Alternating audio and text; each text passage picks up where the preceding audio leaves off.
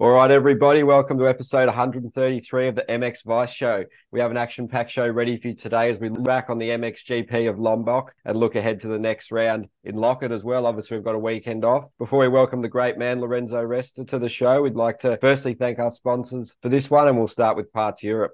Parts Europe distributes spare parts, accessories, and rider equipment for all motorbike segments in Europe. We support the sport tagline is fortified through the Thor and Moose house brands and their support of world elite MX riders like Vlanderen, Prado, Langenfelder, Guadagnini, Jonas, Bogers, and 9 times world champ and Thor ambassador Tony Cairoli. Your Parts Europe dealer has access to all the big brands for your motocross and enduro bike: Necken, Pro Circuit, FMF, ODI, Cycra, Renthal, Recluse, and many, many, many more are in stock, ready to be shipped. Check out their website at partseurope.eu or contact your local Parts Europe dealer. With a dealer network of over 10,000 shops, we're sure there is one close to you. All right, Lorenzo Resta, how's life, mate? Welcome to the show and thanks for joining us. Thanks, mate. Thanks a lot. It's nice to be here again. A lot of things to talk about tonight, of course, as we had plenty of events during the weekend and plenty of news coming out, plenty of nice things that were happening in Indonesia, in America, and around the world. So yes, really ready to do. Yeah, mate, we're ready to go. And how did you find Lombok, mate? The track certainly looked like it was a bit interesting one, sort of that wispy soil like Argentina, sort of threw up quite a lot of challenges, definitely a lot of wave sections for the guys to navigate, some cool sort of jump lines that people could make differences up. Sort of that double springs to mind, especially the finish line jump with sort of fading out. A couple of guys sort of fell down the side of that. Definitely Fevre and then sort of Jeremy Sewer had a couple of moments on the jump outsides, but we'll start with MX2, mate. Another masterclass from Yago, just managed it superbly, and he looked almost back to his best, didn't he? It was pretty ominous for the championship, especially with a lot of his rivals missing opportunities and having illness. You know, it was certainly a pretty flawless weekend, wasn't it? Yeah, absolutely. Iago was deserving a great victory. It was also cool to see that it was his 100 GP with his 50th podium and 20th victory. So there was plenty of numbers going on up there. It was cool. It was nice. He deserved a lot because he was really doing great. I have to say that probably was too early, too early for the championship, because then he will climb the standings really, really fast. Because now we're heading, of course, on a race like Lockett, where the others can still say something about. But then next races will be Lommel and then of course Finland, 2 tracks where he can really dominate again and really come back in the fight for the title. What, of course, he deserved, as he was with the red plate since the first race, and he was dominating this championship till France before he had this accident and this injury at his wrist. It was cool. I didn't expect, honestly, to see him already at the first Indonesian round on the podium. Also because I read that he had some fever and some Yeah. health issue, but then once I knew that he was third with some health issue, of course, with those issues solved for the second Indonesian round, we could expect him to fight for the victory. I saw a fantastic race for him. I saw a fantastic race from Andrea also. He really wanted. He made so many mistakes. I Yeah. think he did same mistakes he did during the first half of the season. He did it in one moto, in the second moto. He did whatever he could doing wrong, he did. But then you can clearly see that this kid won't really succeed, because he was ready to fight back as an animal and coming back, coming back, coming back. So I think that this red plate at the moment is also deserved, because is the kid, a part of Iago, who showed at the moment to be the most ready to wear this red plate.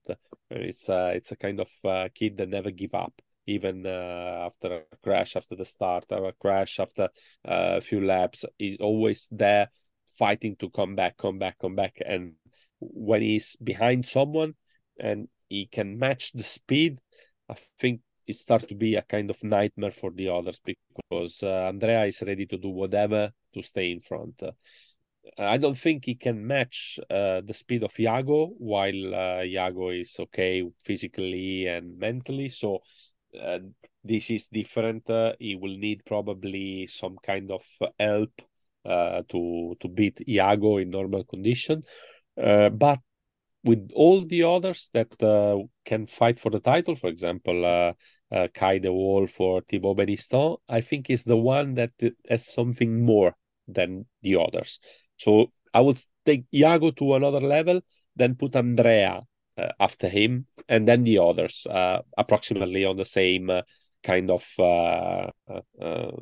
yeah, kind of chance to win. Of course, Kai is still injured, was not 100%, but I was surprised about Thibaut. I don't know if Thibaut was suffering with something, but Yeah, he was sick. he wasn't. Yeah, yeah, because he wasn't, like you can expect Thibaut Benistant fighting for the title. So it was the only one that I was thinking, okay, he could do, but he didn't, and that surprised me a little bit.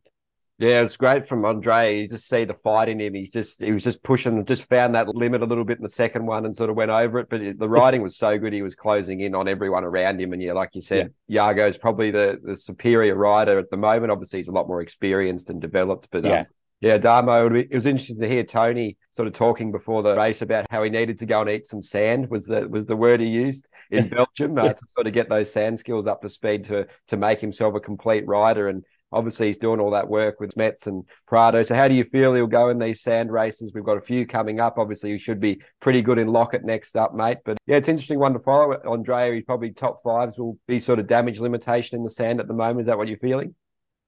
Yeah, I think that honestly, Andrea today can go for the podium at every race now in MX2. Of course, sand race are a bit more difficult, so top five is more realistic. But still, it's a guy who learns really quick. It's a guy who will put everything in during training and during the race, and he has the best trainer he can have in the world, I think, to be good in the sand, because while you're training with Joel Metz and with Antonio Cairoli, nobody else can give you better advice than these two guys and Mark de Rover, of course. So he has two out of the three best sand rider ever, probably. Yeah, of course, there is Stefan Evers too that we have to consider, but I think that he will give more advice to his son than to Andrea, because Liam is still in a good position for not for maybe for the championship fight, but for the final podium for sure. And this would be something unbelievable compared to what we saw in past years with Liam, because Liam have made a change that probably nobody else have done till now. He was always this kind of shy kid, really like a rider that was, I don't know, he had everything to succeed, but it was looking like not at ease in his shoes. It was, I think it was really difficult to be in his position till now. Now we see a different kid, much more motivated, much more determined, and he know that he can do it. And it's clear when you see him riding also against Andrea, against the other riders during the round in Indonesia. You can see that something has changed completely in his mentality. And that's the most difficult step to do, because physically, to do a step, you have just to work, and be lucky that you don't get injured. In riding technique, you have good rider, good trainers, you have everything, good bike. So you can do a step easily on this. If you miss something and you work on this, like you see a lot of riders at the beginning of the season struggling with the starts, and then they do 200 starts per weekend, and at the end they will start properly, decently at least.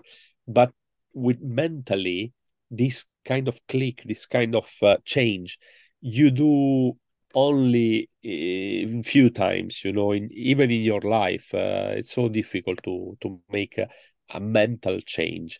And Liam did probably the most difficult out of all those guys that are riding there, because we can maybe compare this only to the kind of mental click that riders like Jeffrey Erlings had to do after a bad injury.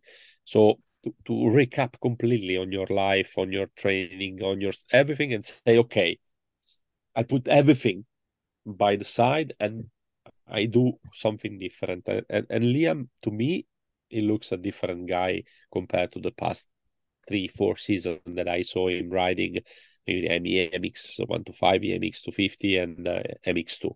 So really hat off for this kid because to me, if I have to be honest, is the surprise of 2023 in MX2 is Liam Everts.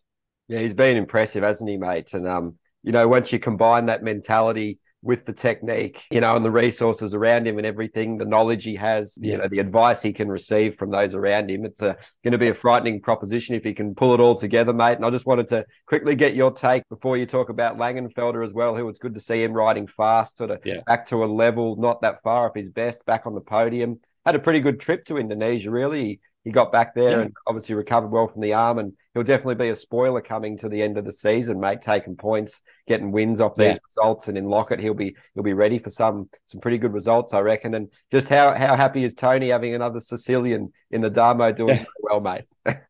It is, of course. It's nice also because it's not only a question compared in between Andrea and Tony, but there is also a mechanic that is Sicilian, and it's a kind of crew, no?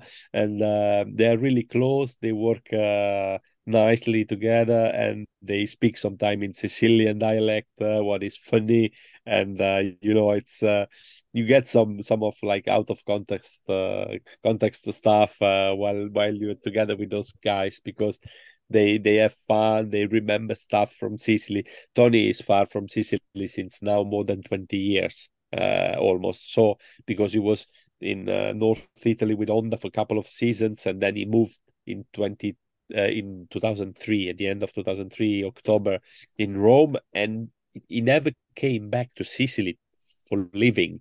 He came back for holidays, for party, for seeing his family, but he never came back there for living. And if you are 38 and you're living since 22 years far away from a country, it's a lot. It's a long time.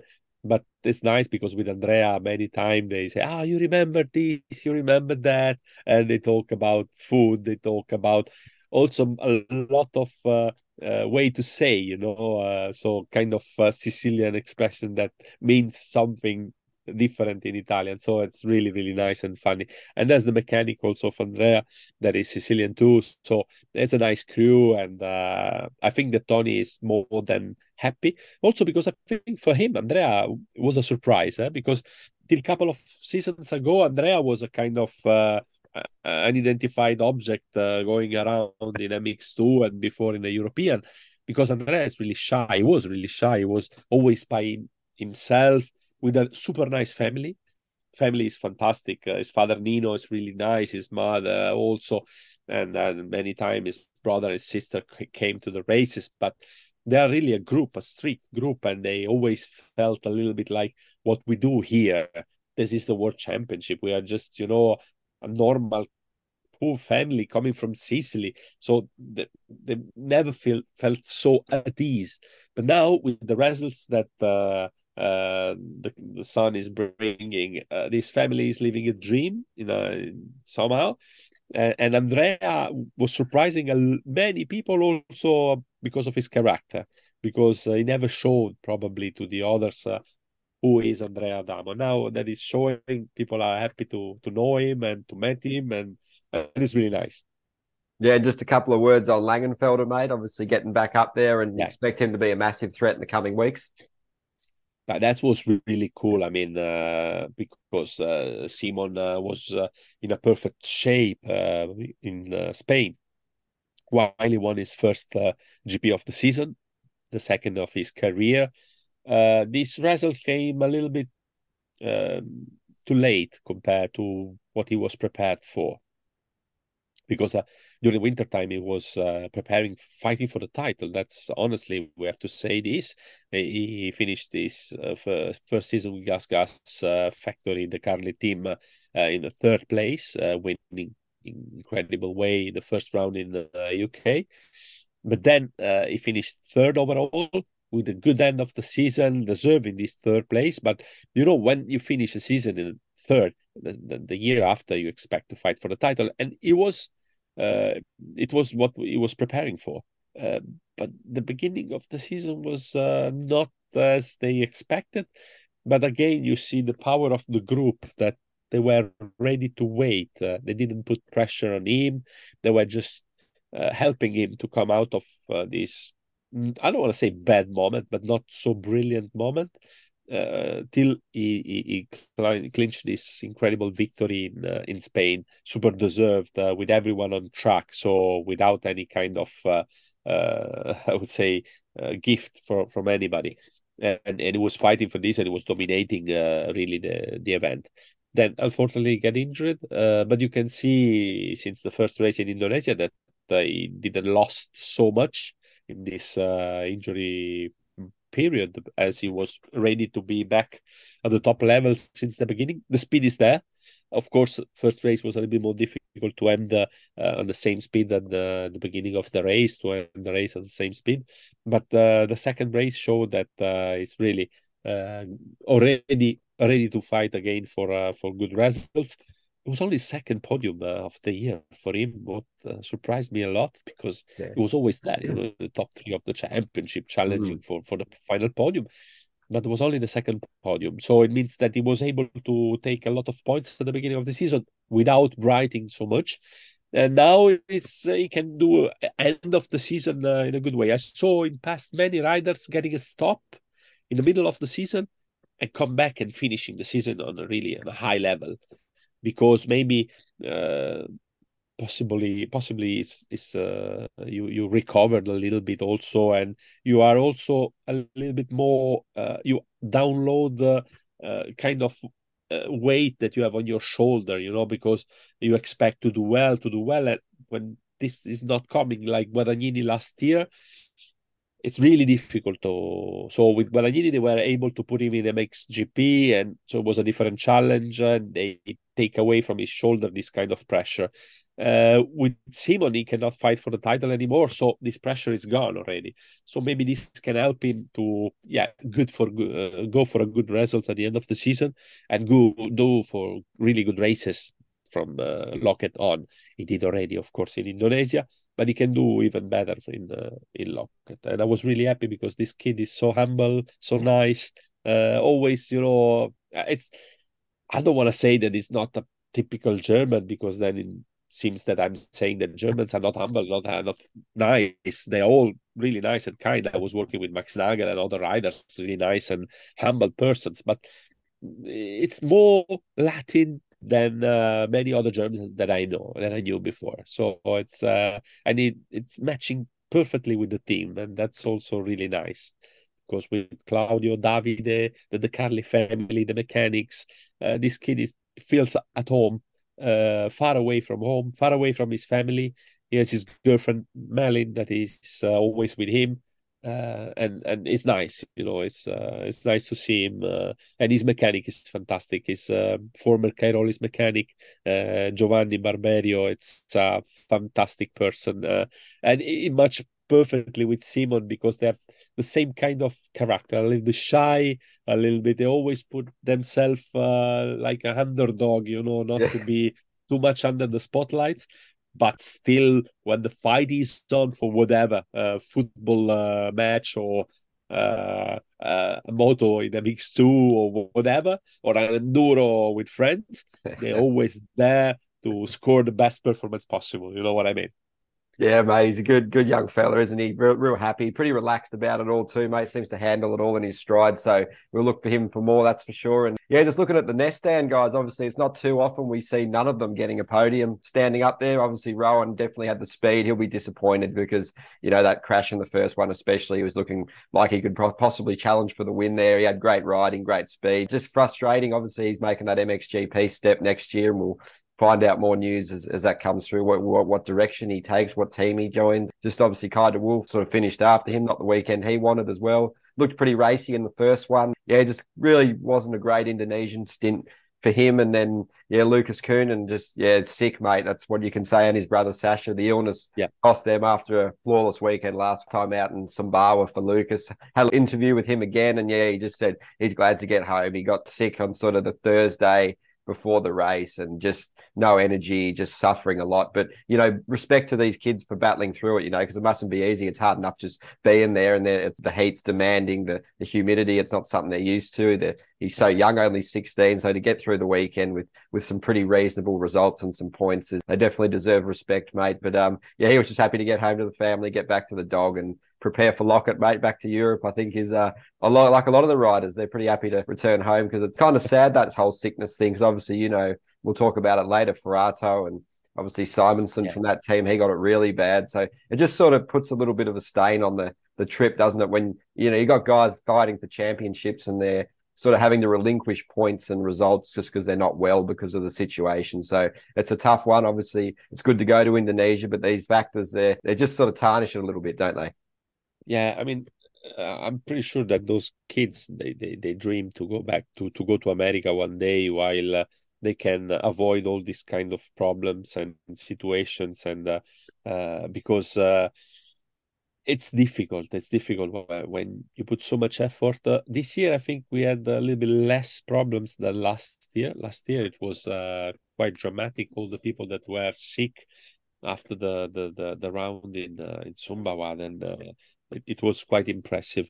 This year also we had a lot of people that had issues and troubles with food and with poisoning, I can say, or stomach problems, and it's always really difficult. So it's nice to go in those places. It's important for the championship. It's important for the manufacturer, but I think we have to do something to just avoid more troubles.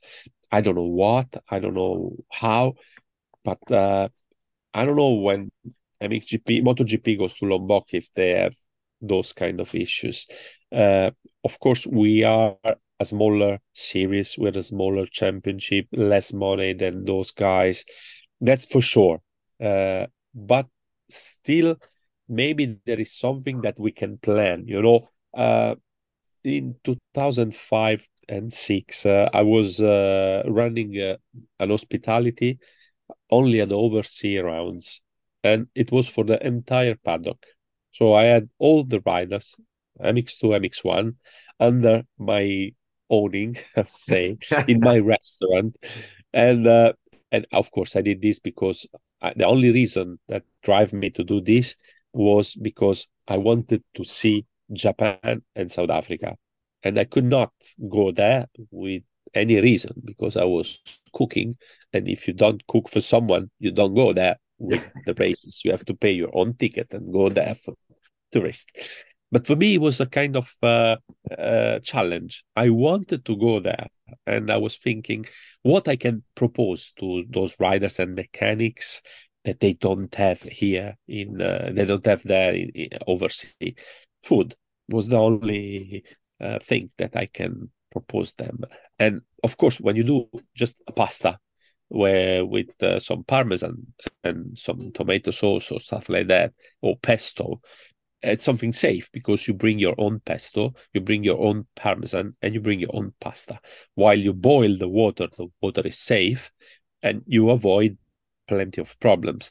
If you drink water from the bottle and not tap water, you're quite safe. You have to avoid ice and raw vegetables or fruits if they're not really well washed.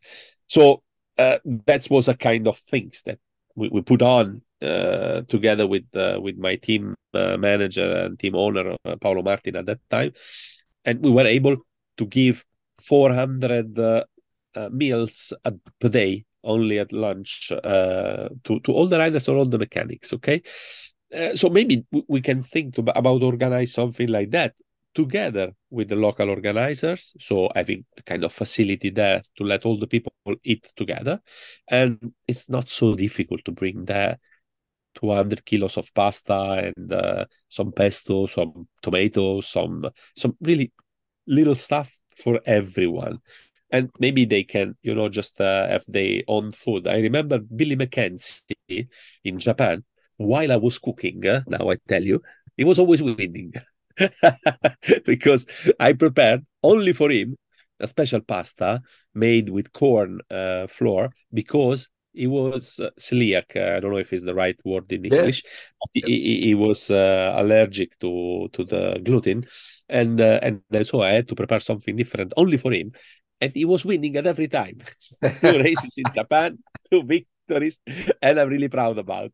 I'm joking, of course, for all the serious guys that are there thinking that I try to take any kind of responsibility about a victory. I don't have none in any victory of any riders or any team. I don't, but still, I think that we can think about something like that. It can maybe just be helpful and avoid problems. And I'm the one, I tell you honestly, that every time I go overseas, I only eat food, street food only. In Thailand, in Indonesia, I'm always around in the evening. If you are looking for me, you don't find me in a hotel, in the restaurant of the hotel or the lounge of the hotel. You find me on the road because I only eat street food with a lot of. I have my secret recipe, of course, a lot of chili, a lot of alcohol, and everything is disinfected inside you.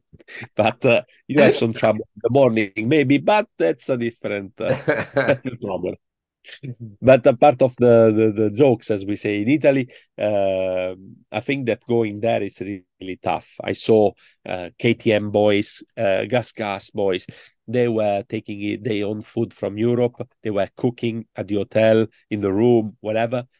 Just a plate of pasta, just to be safe. And at the end, when you see the people that weren't sick, there's a reason why. Those athletes are like machines, perfect machines, and but really delicate. So it's important while you invest so much money to go overseas and you spend 50,000 to 100,000 euros just to go out for two races.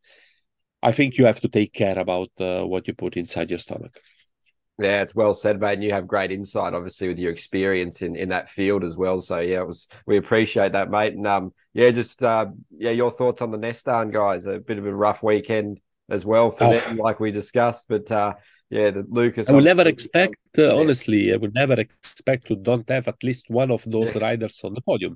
I didn't knew about Lucas that was sick before of the race. I knew it since then, Friday, Saturday. But before I was thinking, okay, this kid can just dominate also the second event. And Rowan was riding so well that it was a surprise. Don't have him on the podium. Kai, of course, was a little bit suffering with the problems. Yeah, so, but honestly, for them, I think is really a disappointing weekend. But still, Rohan was the best rider out there in Lombok. He was riding pretty well. Did a couple of little mistakes that probably affected the final results, and that's he paid a lot those mistakes more than Andrea. So he did probably even less mistakes than Andrea. But while I told you before the fact that Andrea was really ready to fight back after each mistake, maybe doing another one as he did sometimes, but is this kind of really will to succeed that make the difference.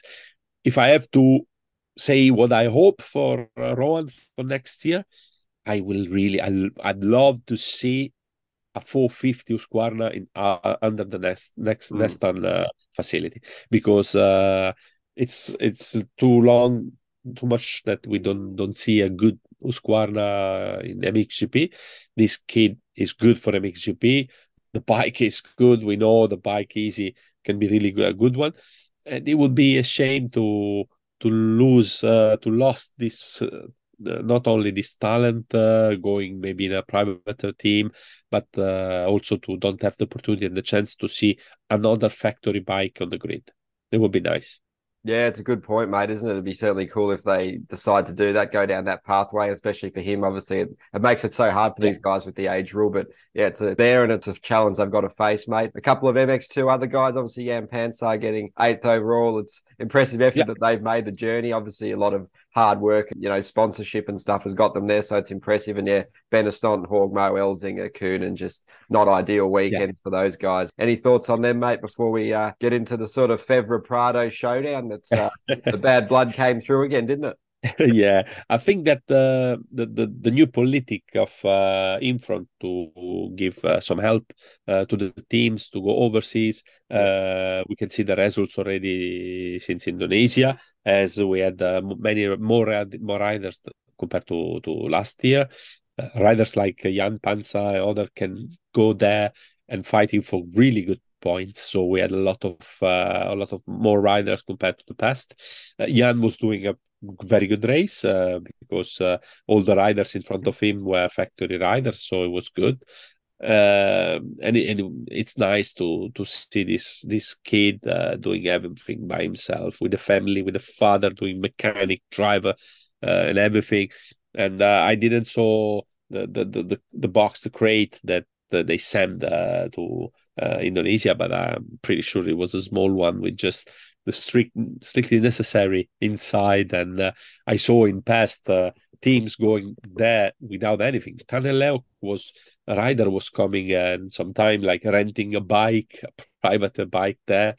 Some riders, probably even Tanel and also Corrado Madi, a couple of times, they went there with the bike completely downloaded and put it in luggages, and then they had to rebuild everything. So it was it was crazy to see the luggage with inside just engine and shocks, forks, and everything, and you have to disassembly everything and then rebuild everything once there. But it works. Gianluca Facchetti last year in Argentina, we went there and we rented. Last year was 2022, so just to give an idea, we rented a 2021 old bike from an Argentinian rider, and we took Joachim Furbetta took only one engine, and he wanted to take, of course, the forks. But in Air France in Fiumicino, they took out the forks, saying you cannot ship the forks, even if we had all the papers to ship overseas. And they didn't allow us to take the forks. So Gianluca was riding a standard stock bike with 48 air suspension, with just our good engine there. And the bike was completely stock. Okay, we had an exhaust, and it was third in the practice. What says a lot about how much the rider can make the difference today in motocross. So it's a kind of adventure for many of them to go overseas. Really a kind of difficult journey that they have to afford. They have to spend a lot of money. But on the other hand, it's a kind of epic trip that they do, trying really to solve common problems there, find stuff. So you go to places, try to buy what you miss, what you need, and still, like the iron wire is still one of your best friends that you can have, because you can fix a lot of things with this and with the zip tie, and so it still is a kind of old word that you don't see in other sports, and it's nice. Yeah, it's cool, mate. It's cool to go there, and obviously the riders learn the best techniques and methods to adapt to the situation. So it's all growing and learning and experience. So, but yeah, that's the end of part one, the MX2 chat. Before we head into part two, we'd like to thank AS3 Performance Parts, the home of aftermarket motocross enduro parts, from hard-wearing protection parts, including skid plates and radiator braces, to performance cooling parts, including silicone radiator hoses and oversized impeller kits.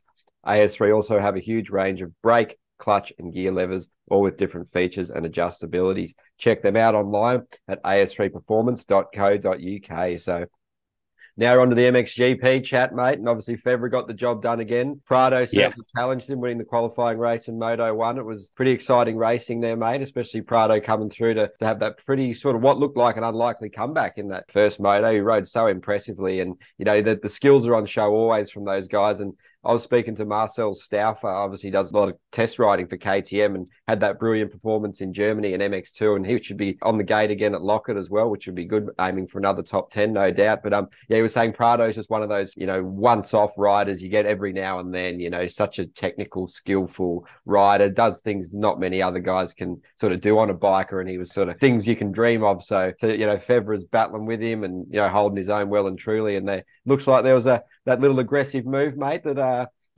Prado and Febvre, they were sort of trying to assert the dominance, and I know Febvre wouldn't have been too happy about that for sure, and expect more to come in the future. It was early in the morning, Sunday morning. You are watching the race, you are there, and you say, okay, we will see another race, we'll see if something happened, and you don't expect to see this. And then something happened, and you're like, oh my God, what is happening there?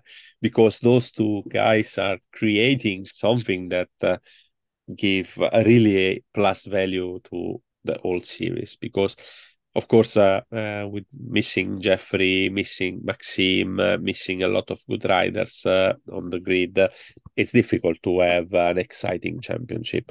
But those two guys are doing their job for the entire grid by themselves in two. Only two riders, they can create something that will keep all of us just looking at MXGP with a lot of interest, maybe with some popcorns and see what will happen next.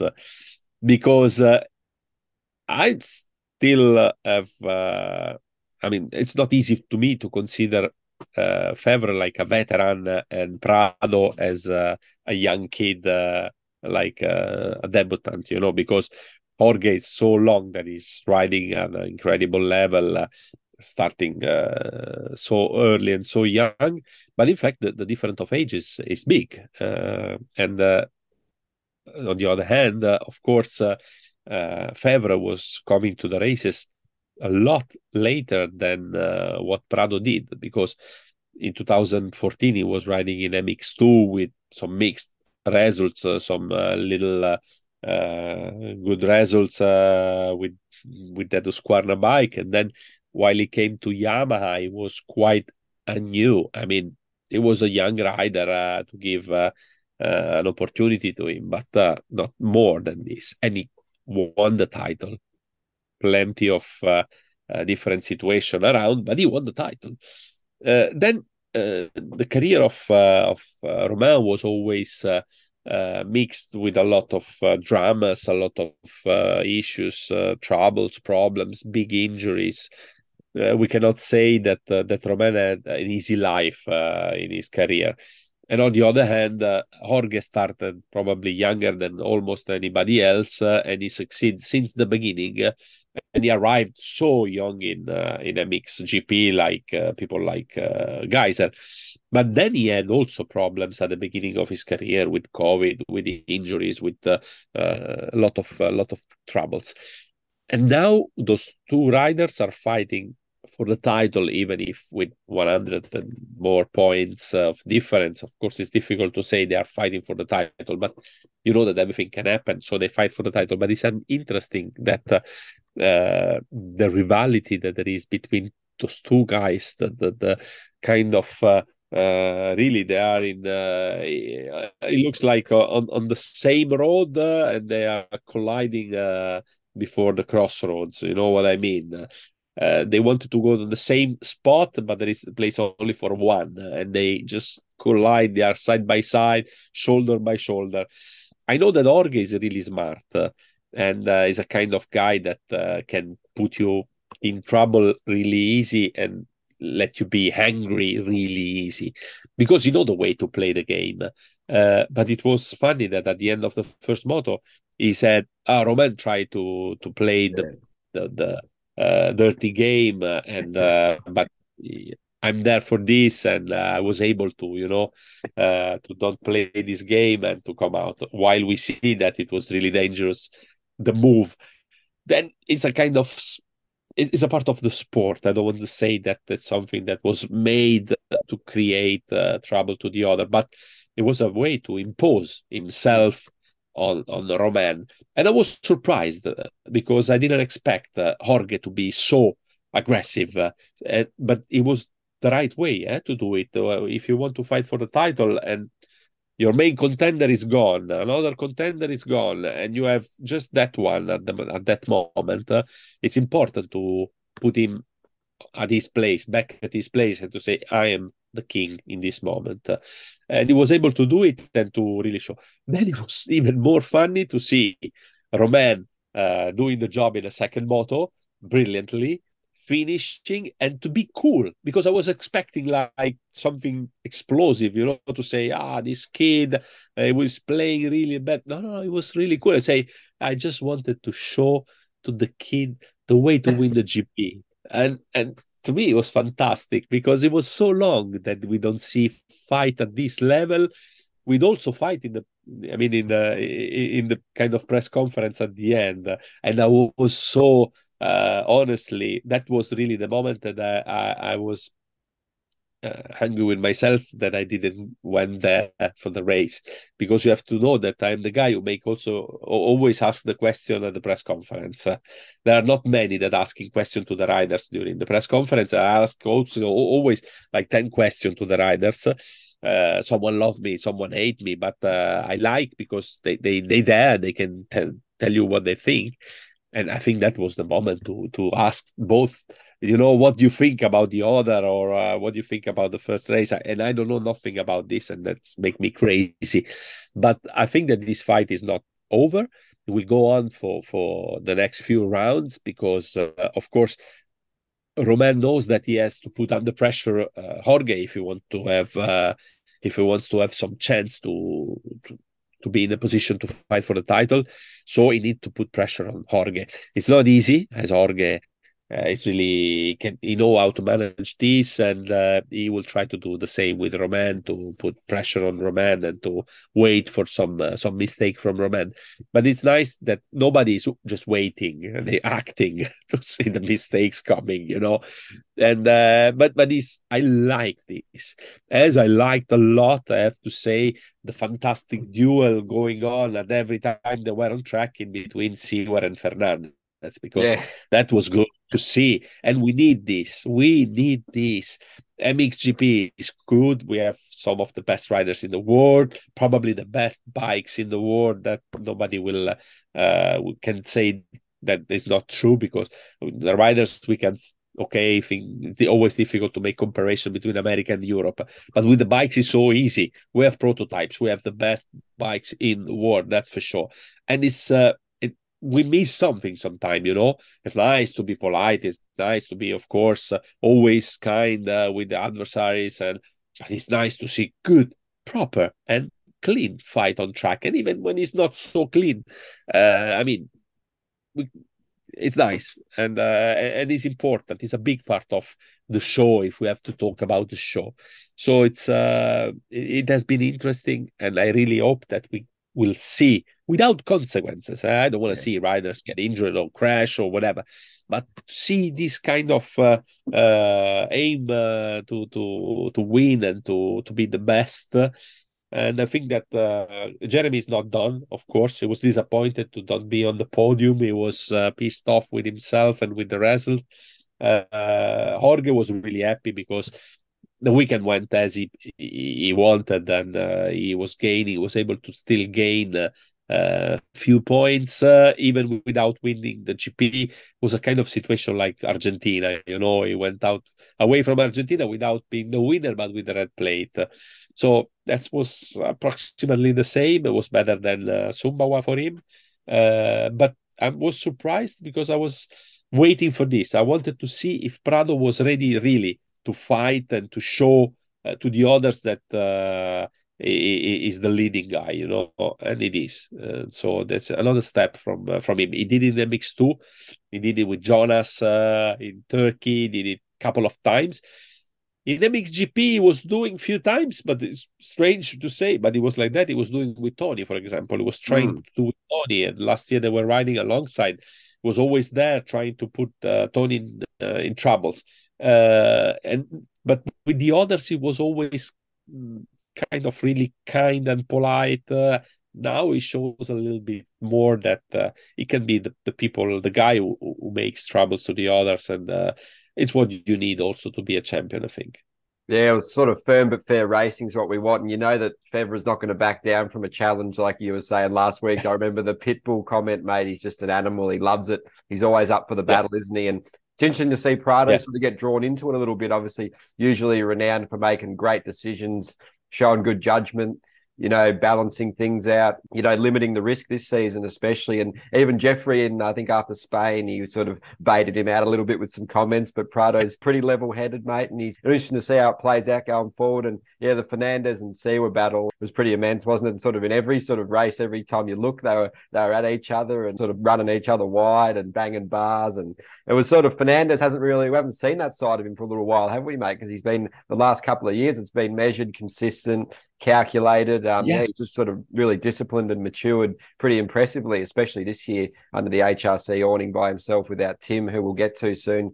He'll be coming back at Lockett. But got to talk about Glenn Coldenoff, mate, on that podium. What a brilliant performance by him. He sort of cruised past Fernandez pretty emphatically, and you maybe think Fernandez would have more speed, but Glenn's age is just a number to him at the moment, mate. That's a third overall podium of the year, third Foxhole shot.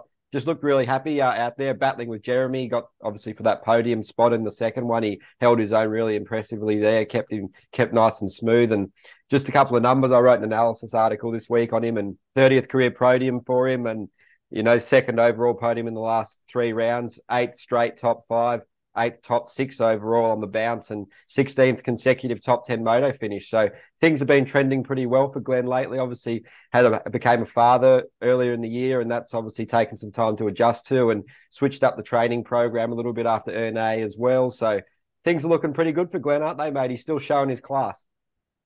Yeah, if I have to be bad, I would say that he's looking for a new contract with some good teams. So he's putting himself under the spotlight because he really needs to show himself and to show that he's still able to do great results. His performance was fantastic. He was riding properly. I was expecting this honestly also in Sumba, where he did a good race, but not as brilliant as in Lombok. Lombok was perfect. He's, as I always said, probably one of the best trained guy in MXGP, so able to do it well also with difficult weather conditions, high humidity, high temperatures. And that was a kind of soil I think that he really likes. It's nice to see that he was able to fight with Jeremy at the same level, to fight with many other riders. In the first moto, I think he was one of the best on the comeback. During the first moto, he did a fantastic comeback, and he was riding pretty well. So with a good start in the first moto, it could be really good, even better at the end. He still probably miss a little bit something compared to the first two, but I mean, he's there. He's there, and is doing pretty well. Ruben, for me, is the surprise of the MXGP. As we said, Andrea Liam in MX2. Even, of course, if Lucas Koenen is doing fantastically. But in such a big step, I think that Ruben is the one who did this big step in MXGP.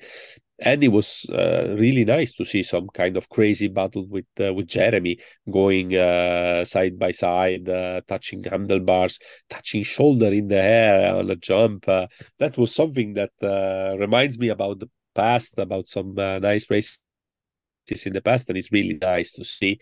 I just wanted that I would like that they be able to give us the sound of what they said each other together with the race director at the end of the first moto. And I think I would be honest with you, Ed. I think that we need this. If you see it Formula One, if you see these kind of contents, I mean, the true words of the riders, the radio comments, the stuff that are saying really open, it's really important today for the public. 20 years ago wasn't a matter because people wanted to see only the race. Today, they want more inside and to show and to put the audio on. And maybe the guy was saying, oh, you're an asshole or whatever. Doesn't matter. We have to face the truth and the reality. They are normal people, even if to me they look a little bit like superheroes, but they are normal people. They get angry, they get pissed off, they get crazy about things. and to show this, it's can be a really nice part of the show, a big one, So that's why I don't like when it's too much polite, when everything is covered by this kind of fake nice cover that shows that everyone loves each other. It's not true. There are not many people that loves Romain in the paddock. This doesn't affect at all the rider or the level of the riding. Romain is a champion. He won a title. He was fighting probably for the best possible title alongside with Geyser and Erlings. But the fact that the people don't love him in the paddock, the other riders maybe not everyone, but most of don't like him or the way he is. People don't like. That's not a problem. Doesn't affect his riding. He's a fantastic rider, and he will remain, but with his own character and this kind of. Uh, I mean, we have to put everyone on the same level, and everyone needs to be politically correct. I don't know if it pays off a lot. So I don't want fake battles in between the riders or fake stuff like we are looking for a match of of something fake. We have to show the truth. And I think that this can create a kind of more interest on everything. Jeremy is a great guy, but when you see the images of MotoGP now, riders come back in the paddock, in the pit lane, and go back in his box, and he's crazy, he's screaming, and he says that the bike is shit and whatever. Doesn't take out nothing from his qualities as a rider.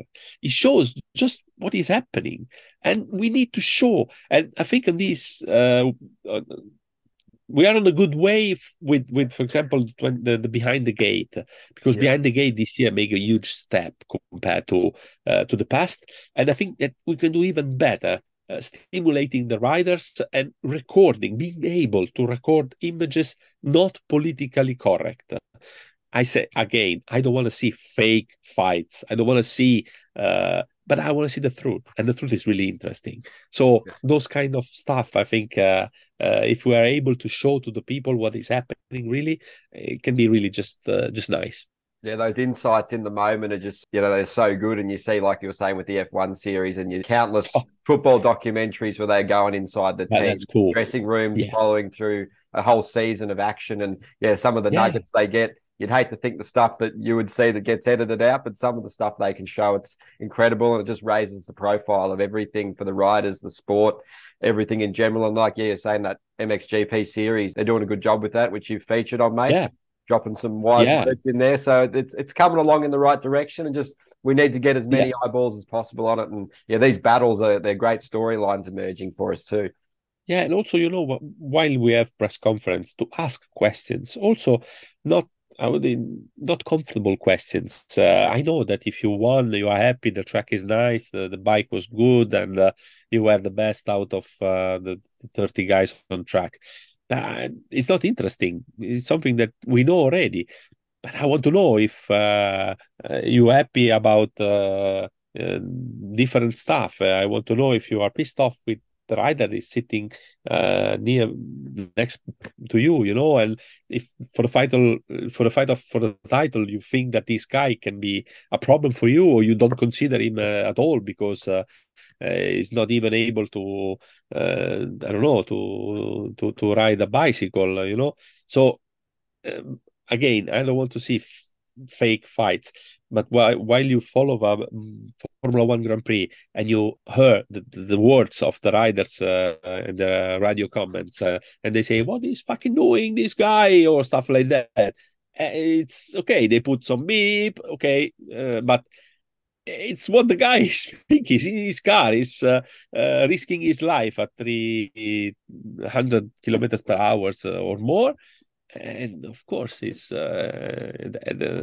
everything is on the top, so adrenaline too. And I think we can do something even better, but we are on the good way, because what they are doing with the behind the gates is really, really nice. We just need also with the social media to put out a little bit more. Just looking at what they do in Formula One and MotoGP, not because we have to imitate them. Mm. They say that they are imitating our qualifying race, and I'm laughing about. But we can look at them and try to understand and to learn what to do a little bit better than what we are doing at the moment. Yeah, it's fascinating to see all these little insights. And these guys have put a life's work in to be where they are. So it means so much to Yeah. them. So just to see how they react in certain situations, they don't even know sometimes because you never get placed in some of these moments. So to see Yes. how it plays out, it's fascinating. And other series are capitalizing on that. And I'm sure MXGP are keen too, mate. So just sort of back to the racing. How good was Gio again, mate? He just keeps racking off top tens. Yeah. Super fast. Always great to watch, isn't he? It's good to see him sort of mixing it up with those heavy hitters at the starts too. And, he's putting himself in the shop window again for whatever may come his way next year. And similar with Belandrin, just doing really well, consistent. That's probably the word for him this year, isn't it, mate? He's always pretty much in that top 10, always battling it with the good guys. And he, especially in Sumbawa, he was especially impressive. And it's good to see a guy like that doing well. And whether that leads to a factory ride or not, he should be fine because under that framework, he's clearly shown that he has the skills. And, down the line with those new teams like your Triumphs and Ducatis coming in, surely he'd be a prime candidate for one of those, mate. And yeah, just give us a couple of words on Ferrato too. Obviously, the illness struck him as well. Yeah, of course, for Alberto wasn't easy. I think to find at ease on those kind of tracks with this temperature, it took a little bit a while. He did good races. He was able to put together a good final result. I think he was expecting probably a little bit more compared from what he did because he was able to do the same kind of results with all the others on track. So he was just a little bit disappointed probably on himself. Still, he was able to bring back home good results, and that was really important for him and for the team who put a big effort to go there. And was a difficult weekend for them with a mixed-two rider, but at least with Alberto, everything was going quite good. It was good to see Gio doing so well, and I think in Locket he can do again very very well. He showed that he's back. I think he's living his best season so far in MXGP for sure, and he's in a good place. He's in the right place. The team is French speaking as he is, even if he's Swiss. The bike is good. He found a good setup. He's doing good training with Yves de Maria, and I think everything together is going very well, like he's going, of course, for Calvin Blander, and Paturel could do it a little bit better because he did very good starts and he was in a good place for a big long part of the race. And even Unfortunately for him, Oslin's coming on too, isn't he, mate? Showing his skills. yes, Oslo also. I think he had the best races of the year. So it was good. Also, was a good top 10 for Mitch. Also, that he is able to be there and to now it's time, I think, to show another little step back in Europe and to perform. To make another little step because we will see him probably from now on. Remember, in Uddevalla, he was able to win the qualifying races last year. So maybe we are heading to this part of the year and the races that he like will be maybe more difficult in Lommel and in Finland. But for the rest, the championship can be good for him.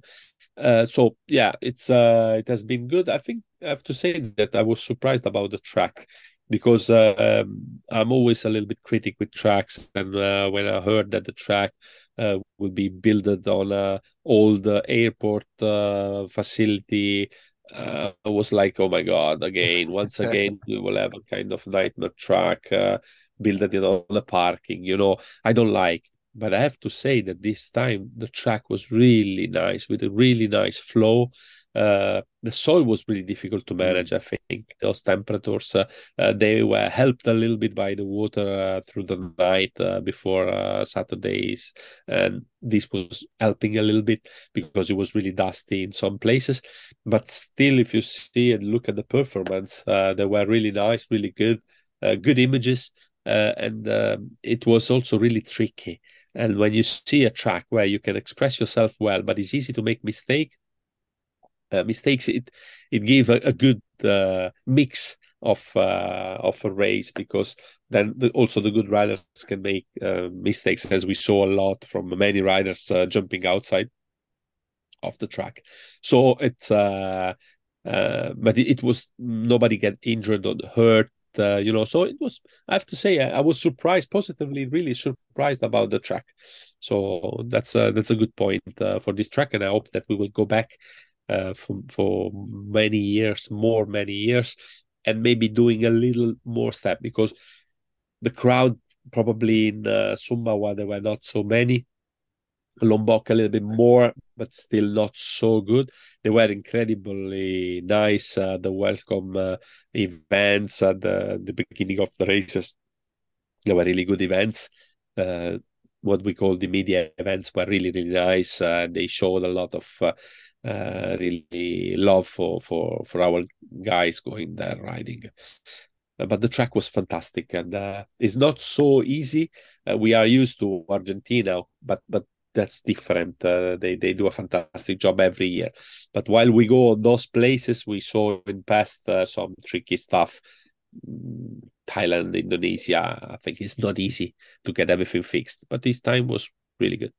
Yeah, mate. And obviously looking ahead to Lockett, sort of in a little over a week's time now. It should be fascinating to get Tim Geiser back on the gate. If they've said that he's returning, it'll just be cool to see him slot in. You'd expect, immediately inside the top 10, obviously, given there's quite a lot of guys out this season. And yeah, with Hurlings, we probably won't see him back till Lommel at the absolute earliest, but probably it's looking like it'll be after that. So that's a shame that he's still out. But yes. Yeah, who do you think gets the job done in Lockett, mate? It's going to be interesting. Obviously, Jeremy C will run there last year ahead of Renault and Geiser, and Jago won ahead of Benestant and Langenfelder. So, and then the year before that, Prado won ahead of your man Cairoli and Sewer, and then obviously Guadagnini won an MX2 ahead of Renault and Benestant. So it was interesting to sort of look back and see all those names, but yes. It's always a pretty sort of established track on the calendar lately. So cool to go there again.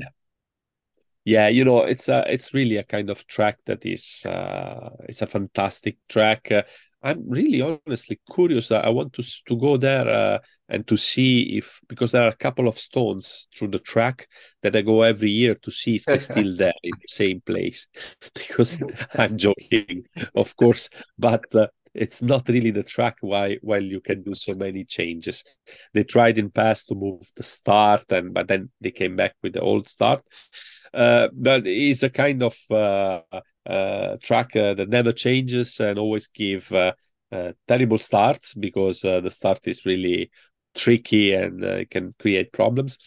But it gives some good races. In past, we saw some good races. Tony was one of the most winning riders out there. Prado was winning there in 2019 with MX2. Then he was again winning in 2021, and of course he will try to go for the victory again. We have to put on the of course on the list rider like Sewer, because Jeremy was always really good. I think that the new Fernandez, if we can call him like the new Fernandez, can do it well, as he did in Spain, as he did it on a hard pack, and not only. I think that other riders maybe will not love it so much. Like, for example, maybe Glenn is not a fan of Lockett, but other riders love too, and Romain will be one of those riders. He will maybe try to go for the third victory in a row. We have just to remember that he did 2 victories in a row, and it was since 2016 probably, or 15, that he did it. Probably 16. So yeah, 16th. So we are on a really curious situation because Jorge is dominating, but now is managing to don't take victories, but still leading and increase his championship lead. I want to see a Sewer victory before the end of the season, because it's now since France that we don't see him on the top. So I want to see another one at least. It will be tricky to give the top 3 this weekend, even if we can count only on like 5 top riders that can play for the podium. Team, I'm pretty sure that he will end in between the top 5 and the top 10, because otherwise he will not be back. Yeah. He don't have nothing to lose, and I think that he will be really fit and ready to. Races are a bit different than training, and we saw it also with in America with Chase Sexton having then the pace for the race and the start. That is the key at the moment. It's really difficult while you are out since a while, and it's now out since months. So How do you think the it will guys, the fans will love seeing him back, mate? They'll be there in full force, won't they? yeah. Yeah, pretty sure. Maybe not like last year, but the guys are fans miss them around the track. Even if we saw numbers, incredible numbers this year, records of attendance at the races, what is really good. We missed the Dutch at the races. Okay, now Jeffrey is injured, but if you see what is happening in Formula One while Max Verstappen is dominating and he created his travel agency and creating the travel agency to take like 50,000 people at every race, it would be nice to see some more Dutch fans at every race. We in Spain and in other rounds, but they probably are waiting for the Dutch and the Belgian round this year to show themselves. Yeah, it'll be fascinating, mate. But for obviously that this weekend, we've got Southwick in the AMA Pro Motocross. Being an Aussie, mate, the Lawrence brothers, obviously a mixed weekend for them last weekend with Hunter getting injured. Obviously won the first moto in fine style. And then Jet doing his thing, mate, to keep up the streak, the unbeaten streak rolling. So pretty impressive, mate. But it should make for some great racing. Obviously, Deegan's sort of snapping at the heels now in the championship. And Cooper, Shimoda, Hampshire, Kitchen sort of proving what he's all about. He's got so much skill. It's just putting it all together on the weekends. Yeah. Been his challenge. Sure, obviously, it's going to be tough to beat Jet, but yeah, Sexton and Ferrandis will be looking to challenge him again. And Plessinger is dealing with a back injury, which is sort of impeding him from doing his best. But then you got, Masterpools, Marchbanks, Lecurcio, Boutron, all having great seasons, mate, enjoying themselves in that 450 class that's depleted. But yeah, just your thoughts on Southwick, mate. Obviously, a place you know pretty well and have some good memories of. And yeah, it should be a fascinating weekend of action, I reckon.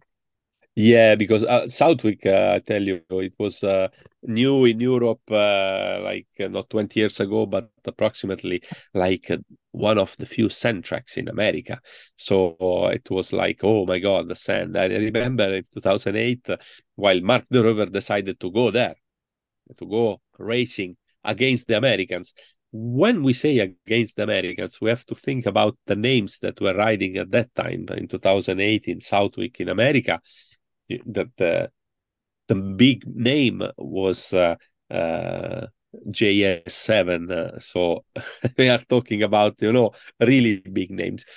And this kid, Mark de Rover, went there with his Honda from Europe. He wanted to really knock out everyone in the sand, and he went there. He wasn't able to ride with number 14, as Kevin Windham always was wearing this number. So he had 141, and he was going there alone with his mechanic. That was Marcus Pereira de Freitas, today's general manager of HRC. And it was funny because he had a fantastic weekend and everyone was like impressed about, oh, Mark de Rover, who is this guy? How strong is this guy in the sand? And it was funny and it was fantastic. It was his best year to me of his career, 2008. It was really the year of Mark de Rover. It's a shame that we weren't able with him and the team to take him to the final fight for the title, as it was a title that, of course, went to David Philippers, but it was one of those years when everything can happen, like 2007 with the injury of Josh Coppins. But still I didn't came there at that time, but still is one of the good memories I have from the past is related to Southwick. I'm curious to see till when Jet can dominate winning all the motos.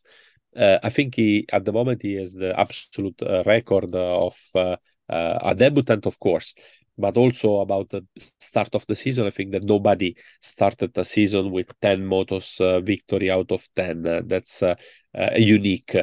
I don't know the numbers in America about a record of victories through one season in outdoor or victories of motos in 1 year of outdoor. but I think he can really break all the records, all the numbers, put all the numbers down. Of course, Chase will be there to just try to come back to the top of the podium, as also Dylan Ferrandis. But I think that Dylan is not yet the Dylan of a couple of seasons ago. He's doing well. He's coming back, and he can fight for the podium at every race. But still, I feel that he's not, at this top level. And I'm really curious to see what is happening in, of course, MX 250, because Hunter, what is incredible sometime, the destiny, he was winning the first moto of the season, the first moto of the season, while he won all the second motos. And then he get injured in the second one, an injury that can happen to anybody in the start, because we saw so many times this year with the MX 250, a lot of big crashes at the start. And also other top riders were involved. But Hunter,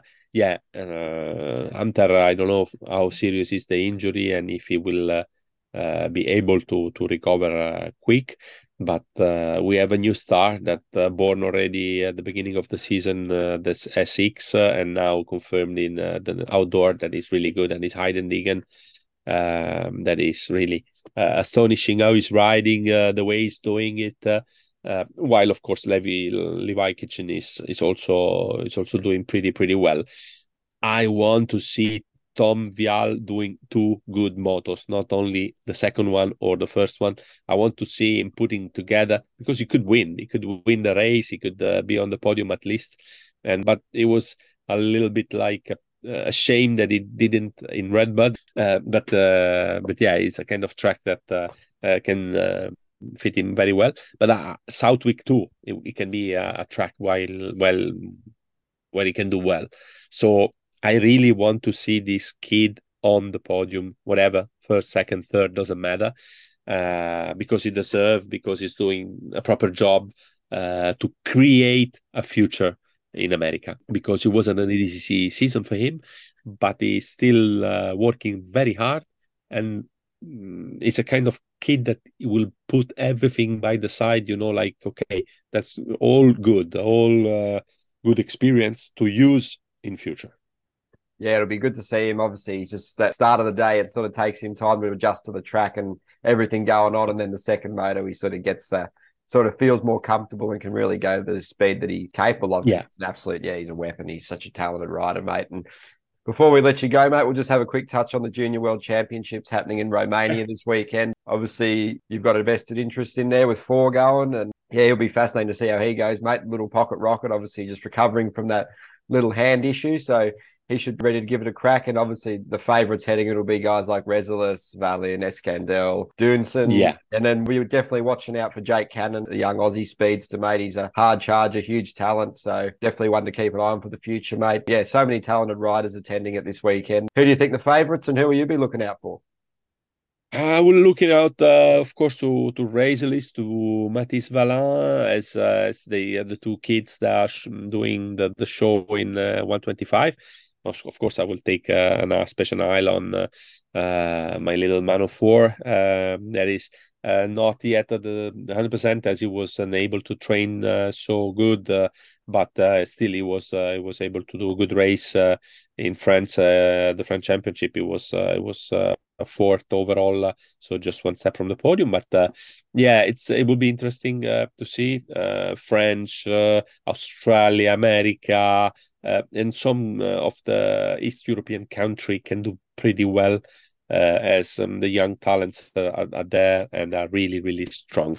I take also the opportunity to say that today is a really important day for one of the young Italian talents, as Valerio Lata has turned today 18. So auguri Valerio, that he can now do everything by himself, even drive the car while he has his license. It's an important moment for him, that he will be back, of course, with the EMX 250 in Lommel.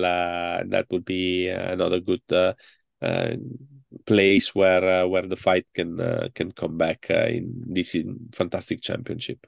Yeah, it'll be interesting, mate. A good weekend ahead, and obviously just final word. Silly season stuff's all happening, mate. There's a lot of rumours going around, and we're just sort of waiting to sort of finalise a few things, aren't we, mate? Should be fascinating in the next probably couple of months. We should get some information on what's happening, I think, for the readers and listeners and viewers.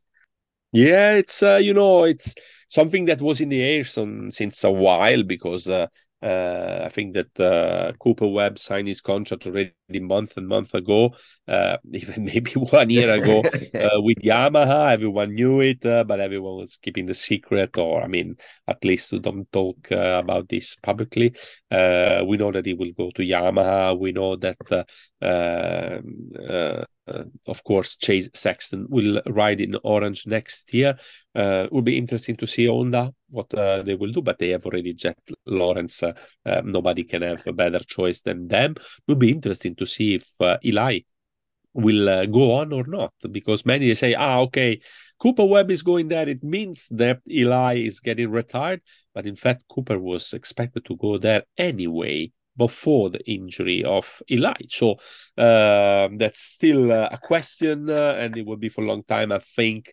So it will be interesting to see. I think it will be the most interesting silly season since a long time, as everything looks is changing. Also, the KTM group, they are looking for riders. Maybe few of the European riders will transfer there. There will be a lot of changes I think in pole positions in 250. Yamaha is the best team with the best program for the future. But in the main class, it will be interesting to see where the top riders goes, and we know maybe Jason Anderson, of course, is moving also. So plenty of things are going on. It's interesting, and Yeah, then the mate. silly season GP will start, and that's also really interesting because there are plenty of contracts on the tables. So it will be nice.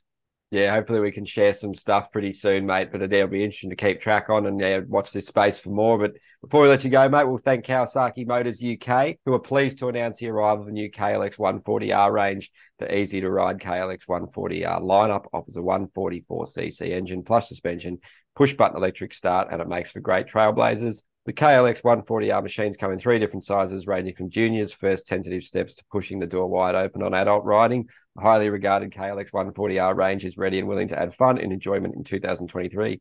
Contact your local off-road dealer for more information.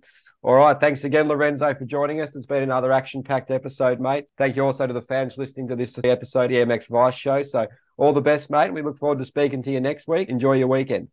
Thank you, Ed. Thanks a lot. It will be interesting to see what Kawasaki, you were talking about Kawasaki, will do with third victory in a row, because I'm trying to thinking when it was the time that they were winning 2 races in a row. We said about Romain. We don't know about Kawasaki. We will discover this next time. So thanks, Ed, to host me this time.